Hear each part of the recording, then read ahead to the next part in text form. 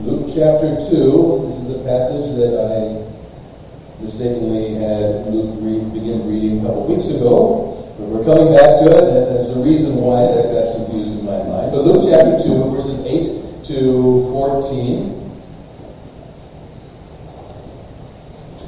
Familiar story. Now there were in the same country shepherds living out in the fields, keeping watch over their flock by night. And behold, an angel of the Lord stood before them, and the glory of the Lord shone around them, and they were greatly afraid. Then the angel said to them, "Do not be afraid, for behold, I bring you good tidings of great joy, which will be to all people. For there is born to you this day in the city of David a Savior, who is Christ the Lord. This will be a sign to you. You will find a babe wrapped in swaddling clothes, lying in a manger." And suddenly there was with the angel a multitude of the heavenly hosts, praising God and saying, "Glory to God in the highest, and on earth peace, goodwill toward men." The passage that we just read is a very familiar passage that is often read at Christmas time, and it's easy to read through fairly quickly. It talks about the Savior, the Lord. It talks about the multitudes of angels. It talks about the presence of God and glorifying God in the highest. Why? We get caught up in the birth of Jesus during this time, and rightfully so. We ought to. That's why we celebrate, of course. But it's easy to miss a huge truth that permeates Scripture from the beginning all the way to the end. We usually talk about Jesus as the Savior of the world. Jesus as the Savior of people. But today I'd like to focus on God as the Savior. God as the Savior of all people. And then how does Jesus fit into that? We're told that a great company of the heavenly host appeared with the angel praising God and saying, "Glory to God in the highest heaven, and on earth peace to those on whom his favor rests." 700 years before this baby was born, a Hebrew prophet by the name of Micah was inspired by God to write that when the Messiah did come 700 years later, he would be born in, of all places, an obscure little town called Bethlehem. It's recorded in Micah chapter 5, verse 2, and it says this, "But you, Bethlehem Ephrathah, though you are small among the clans of Judah, out of you will come for me one who will be ruler over Israel, whose origins are from of old, from ancient times." And if that's what God said was going to happen, that's what was going to happen. God is always exacting. His word is accurate, in amazing detail, and with perfect timing. In verse 7 in Luke 2, it says, she gave birth to her firstborn son. And where was that? Well, verse 4 says, look at that, Bethlehem. That's where it happened. But it wasn't the parents that made sure that prophecy was fulfilled. Nowhere in the New Testament record does it say that Joseph was aware of Micah chapter 5, verse 2. He could have been. There was teaching going on. He might have been aware of that. Nowhere does it say that he was really concerned about the fact that Mary had to be in Bethlehem when she gave birth to the Savior of the world. We have no idea what Joseph was thinking, but probably wasn't that at that moment. Nothing in the Bible says that Mary said to Joseph, "Joseph, I'm ready to pop, and the Messiah has got to be born in Bethlehem. Hurry up, let's go." In fact, I bet she didn't. If she had had her druthers, she would have stayed home with Mom to have her baby, rather than traveling 85 or 90 miles on the back of a donkey at 9 months pregnant. And yet they ended up in Bethlehem. But the reason they were there wasn't because they planned to be there. The reason they were there is because God planned to have them there. And in fact, God used a pagan ruler of the Roman Empire, a man by the name of Caesar Augustus, to issue a decree 4 years before the birth of Jesus for the prophecy of Micah 5:2 to be fulfilled. was that man who did exactly what was necessary to assure the birth of Jesus in Bethlehem, and he didn't even know he was doing it. How did that happen? Simple answer, God. It was his sovereignty and providence that orchestrated everything for his good purposes. We talked about this concept of sovereignty and providence in our small group a few weeks ago. God's sovereignty is his innate right and power to do all that he decides to do. Why? Because he's Almighty God. Ruler of heaven and earth, and he is good. God's providence is using his sovereignty, it's using his right and power then to accomplish his will. That's what Paul refers to in Romans 8:28. And we know that in all things God works for the good of those who love him, who have been called according to his promise or his purpose. That's what we find here in the life and decisions of Caesar Augustus. Listen to what Luke says in chapter 1, verses 1 and 2. You'll recognize this as well. In those days, Caesar Augustus issued a decree that a census should be taken of the entire Roman world. This was the first census that took place while Quirinius was governor of Syria, and everyone went to their own town to register. Now, this sounds very precise, doesn't it? Sounds like events that took place quickly. In those days, Caesar issued a decree, and everyone went to their own town to register.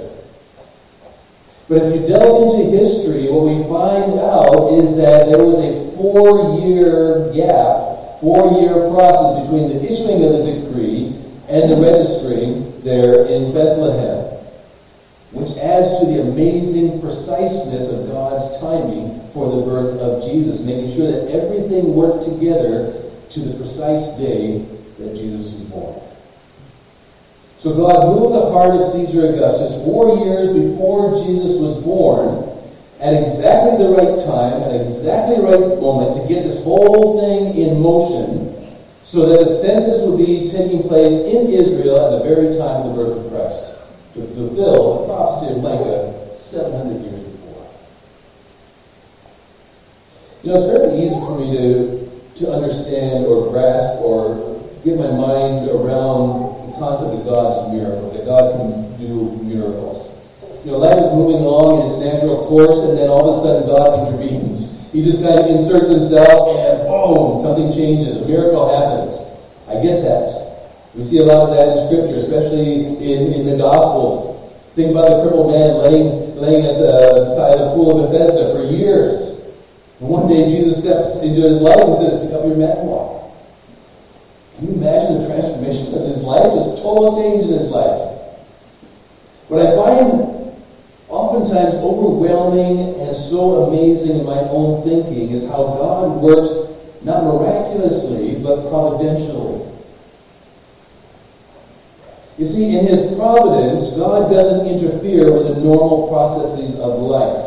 But what he does is orchestrate all the different possibilities and all of those thoughts and all those actions of all the people necessary to accomplish exactly what he wants, when he wants it, with whom he wants it, and where he wants it. That's amazing.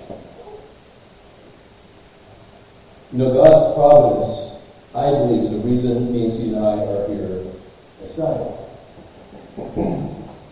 We were only 1 year into our ministry. I've told this part of the story before. When a group of pastors and district superintendents came to India to check out the new work that was going on in India, and one of them was our district superintendent, Reverend Thomas George. And I can guarantee that it never crossed his mind at that moment that I might be a pastor in his district, let alone on that side. You guys already had a pastor at the time. It wasn't until 4 years later at General Council here in the United States with a couple thousand people milling around that I happened to see Thomas George. And I said, "Hey, how you doing?" And the rest is history. But before that could take place, God had to get us out of India and back to the U.S. God had accomplished what he wanted to accomplish with us in India, whatever God's full plan was. And through the animosity animosity of the Indian government towards Christians, he used the local government officials to petition the head of the government in New Delhi to issue a Leave India notice in 30 days. But you know, it wasn't just about Nancy and I, how special we are. In fact, I think it wasn't mostly about us, but because God loves you. God loves Scioto Community Church so much that in His providence, He moved the hearts and minds of a government in a foreign country for you to bring us together to accomplish what He wanted. That was God.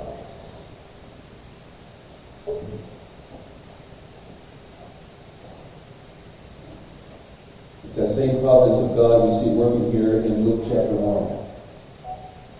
You have a decree by a Roman Caesar who knows nothing about the Messianic hope, about prophecy, about the Old Testament. He could have cared less about all of that, and yet every single thing that he did, every independent choice that he made, every willful act he made, ignorant though he may have been, worked to bring about the birth of Jesus in Bethlehem.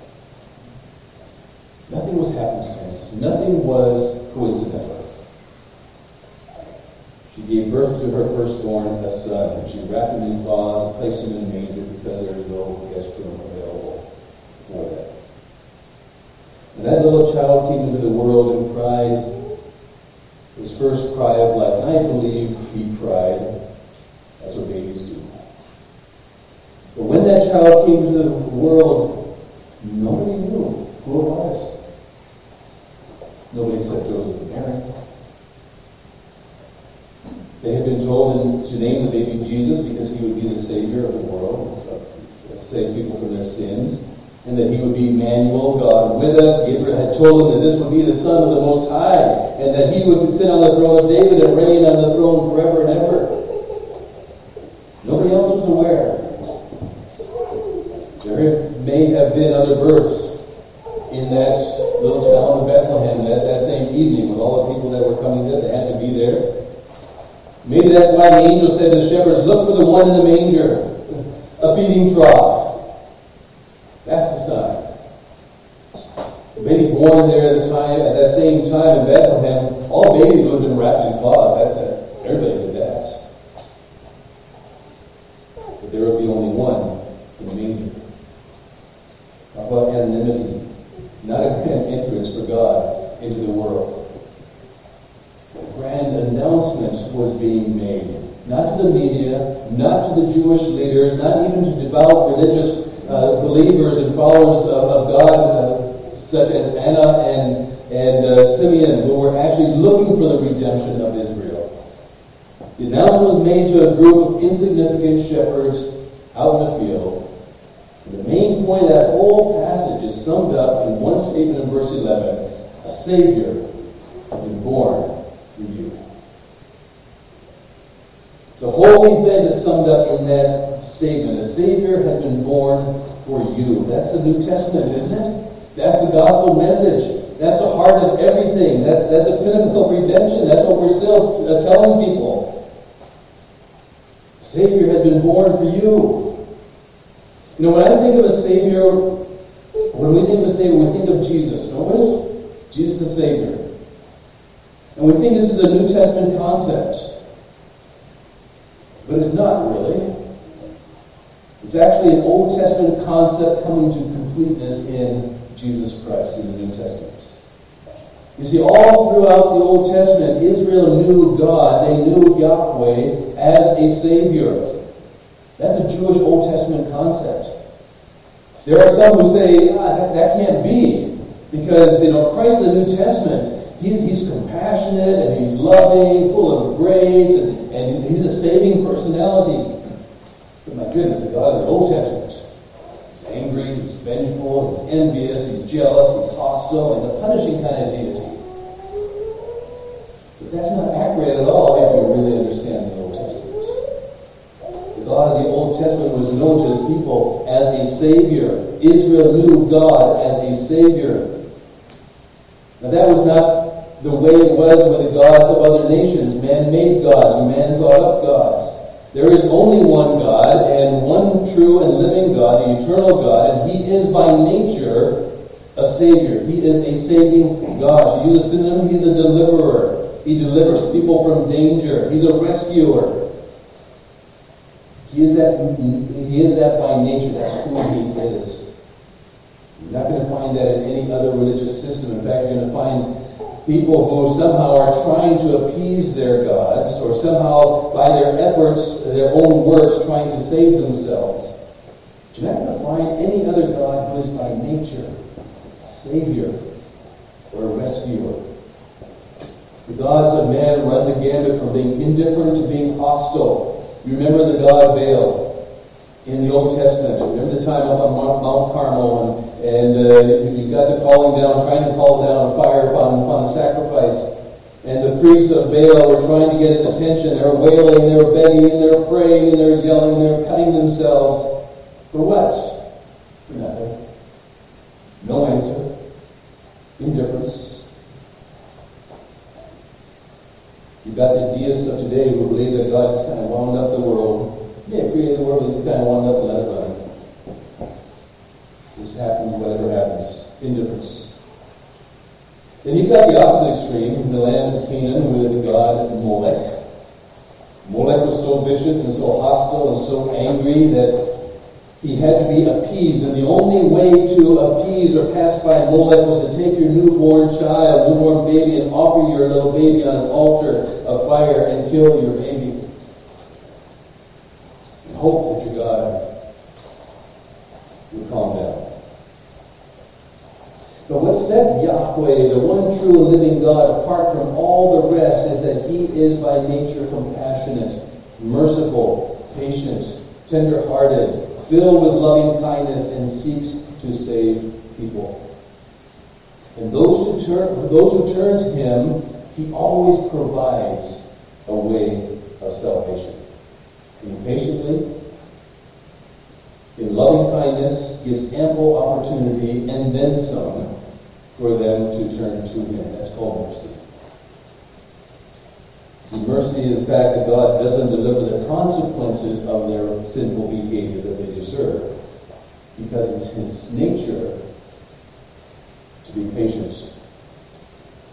In Romans 2, Paul calls it the patience and forbearing of God, which is meant to lead a person to repentance. It's the reason why He's patient. It's the reason why He puts up with us, because He wants to give time for salvation. God by nature is that way.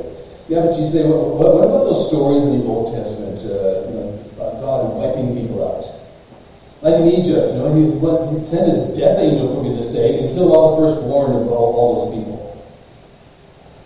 It's oftentimes forgotten is that was the 10th plague in Egypt. God warned them 9 times with severe plagues, and each time Pharaoh said to Moses, sorry, I'll let you go. When God lifted the plague, he said, change my mind. There was no repentance, there was no sorrow, there was no turning back from their decisions, true repentance. Their hearts did not and were not going to change. But even in that final plague, God provided a way of salvation. And it was a lamb.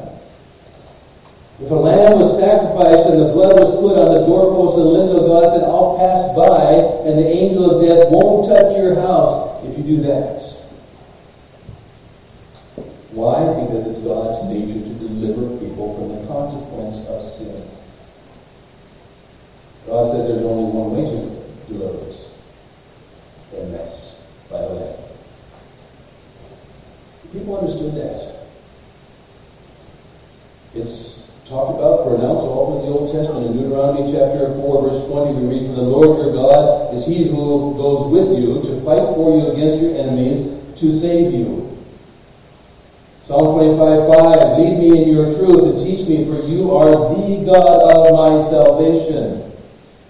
In Psalm 51, David is praying to God because he had lost the joy due to his disobedience and rebellion. Listen to his words. This is New Testament stuff. Psalm 51, verse 10, Create in me a clean heart, O God, and renew a steadfast spirit within me. Do not cast me away from your presence, and do not take your Holy Spirit from me. Restore to me the joy of your salvation. He knew God as a Savior God, and he knew that's where true joy came from. And the only way to make that right and to have that joy, which does not change today, was through the sacrifice of a lamb for the forgiveness of sins. Even the shepherds out in the field that night, they knew. In fact, they were probably watching over the sheep that were going to be sold and taken to the temple to be sacrificed. They were used to unending sacrifices, trying to deal with sin in order to rescue the nation. That's what Yom Kippur, that's what the Day of Atonement was all about. In order to rescue individuals from the consequences of their sin, they brought offerings to God, and they were saying, God, we're sorry for our sin. Here's our sacrifice. Forgive us. Why did they do that? Because they knew God as a saving God. But up to that point, that salvation had never finally been accomplished with one final sacrifice. So when the announcement came, there's been born today a Savior, the shepherds understood. They were excited.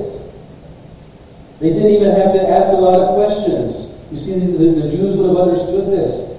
Think about Mary, back in Luke chapter 1, even she as a young girl knew that when she heard from Gabriel that she's going to be the mother of the Son of the Most High. She says in verse 6, my soul magnifies the Lord, and my spirit has rejoiced in whom? God, my Savior. She knew that Jehovah God was her Savior. Jesus had not come on the scene yet at that point. Prophet Micah had said in the Old Testament, who is a pardoning God like you? There is none.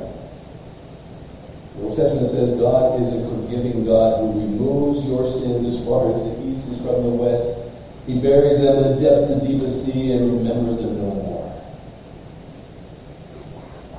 They knew God as a saving God. They knew God as a forgiving God. Yeah, but you might ask, if Jesus hadn't come yet, were their sins really forgiven? Yes. That's why God provided the sacrificial system with a lamb whose blood was to be shed, had to be shed. People understanding they had sinned came to God with a lamb and asked God to be merciful to them, and God forgave them sins. Well, then you might ask, well, okay, here's this question. What part then did the Messiah play in all this? If that was all taken care of, why Jesus? I thought Jesus was the Savior of the world. Well, yes, of course he is. We know that he and the Father are one. But beyond that, or more than that, as the Messiah, he would come and offer that final, complete sacrifice, upon which all this forgiveness that the Scriptures, Old Testament and New Testament, talk about, all this forgiveness had always been given based on what Christ was going to do. What does that mean? Ready for this? All those in the Old Testament who had offered sacrifices were forgiven because God would take all their sins and place them on Christ at the cross. God paid it forward. And just as we are forgiven today because God takes our sins and places them back on Christ, he places it back to the cross. Isn't that amazing? Christ bore the sins of all who believed in the Old Testament as well as all in the New Testament age. Salvation came from God through Christ to us. Remember what Reverend Thomas George was talking about? Look for the from, throughs, and twos, all through Scripture. From God, through Christ, to us. That's Romans 5:8, isn't it? But God demonstrated his love for us in this, while we were still sinners, Christ died for us. From God, through Christ, to us. So when the angel said to the shepherds, there has been born to you a Savior, God, the Savior of all, now made it personal. That's why Joseph was told in Matthew 1:21, you shall call his name Jesus, which means Savior, for he will save his people from their sins. That's why Luke records the words of Jesus later in chapter 19, verse 10, when he said, "For the Son of Man came to seek and to save the lost." Each one of us are included in that. The angels say to the shepherds, "For today in the city of David there has been born to Joseph and Mary a Savior who is Christ the Lord." That's not what he said at all. He said, "A Savior has been born to you." To you personally. For us. God made it personal, individual for you and for me because he loves us that much. That's what Christmas is all about. A man by the name of Angelus Silesius, back in 1600s, once wrote, and these words were later put into a hymn, "Though Christ 1,000 times in Bethlehem be born, if he's not born in me, my soul is still forlorn." In other words, in the end, what does it matter if you don't take those words for you personally? You're still lost. Without salvation.